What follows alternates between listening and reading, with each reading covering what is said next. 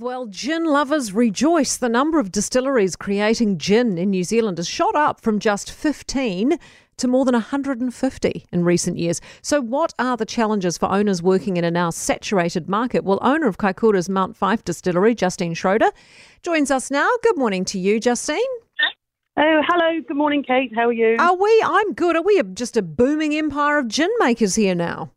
Aren't we just? Who doesn't love a good gin? How's it going, the gin market at the moment? Seems like a lot of us are doing it.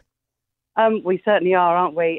Look, it is definitely a challenging market, but it's a really enjoyable market, and the market that I started my whole industry sort of 5 years ago getting into this, and I've loved the challenges, and it's the most exciting thing to ever be in because it's been changing so rapidly over the last few years. And I think COVID's had a massive impact on that. But in what way COVID's had an impact? In that we all hit the drink a bit harder because we were locked down so long.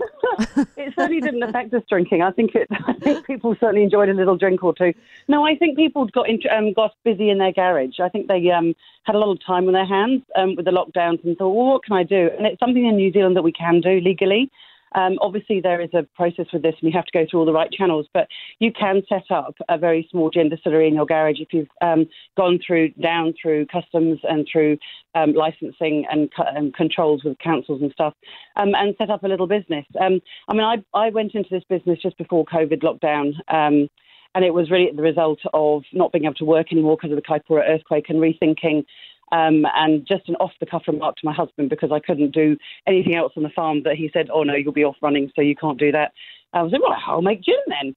And then he said, I'll have the garage. And I said, okay, I will. Mm-hmm. So off I went and started. So that was all pre-COVID. And during that time, whilst I was still doing my research and getting ready to launch, we then went into lockdown just before I launched. Mm-hmm. And during that time, so when I launched, there was 20 distilleries, and I was very much a new beckoning out of the garage kind of distiller.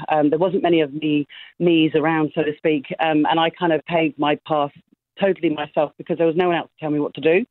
When I launched, there was about 70 distilleries, so that's gone up quite a bit, and that was about 2.5 years.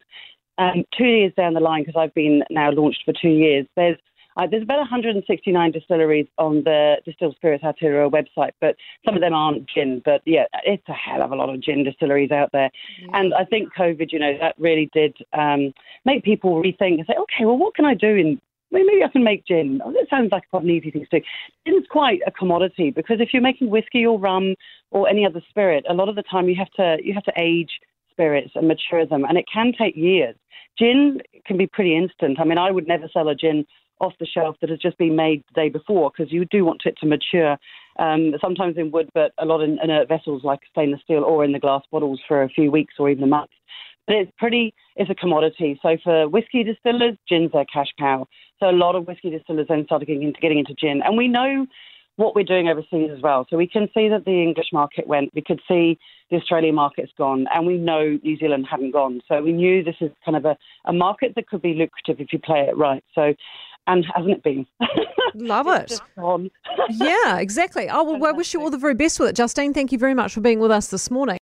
For more from Early Edition with Kate Hawkesby, listen live to News Talk ZB from 5 a.m. weekdays or follow the podcast on iHeartRadio.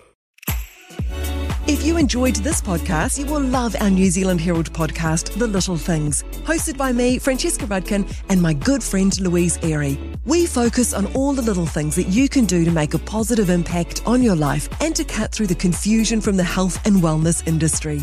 Join us every Saturday to hear from the experts for all the tips and advice you need. Just search The Little Things on iHeartRadio or wherever you get your podcasts.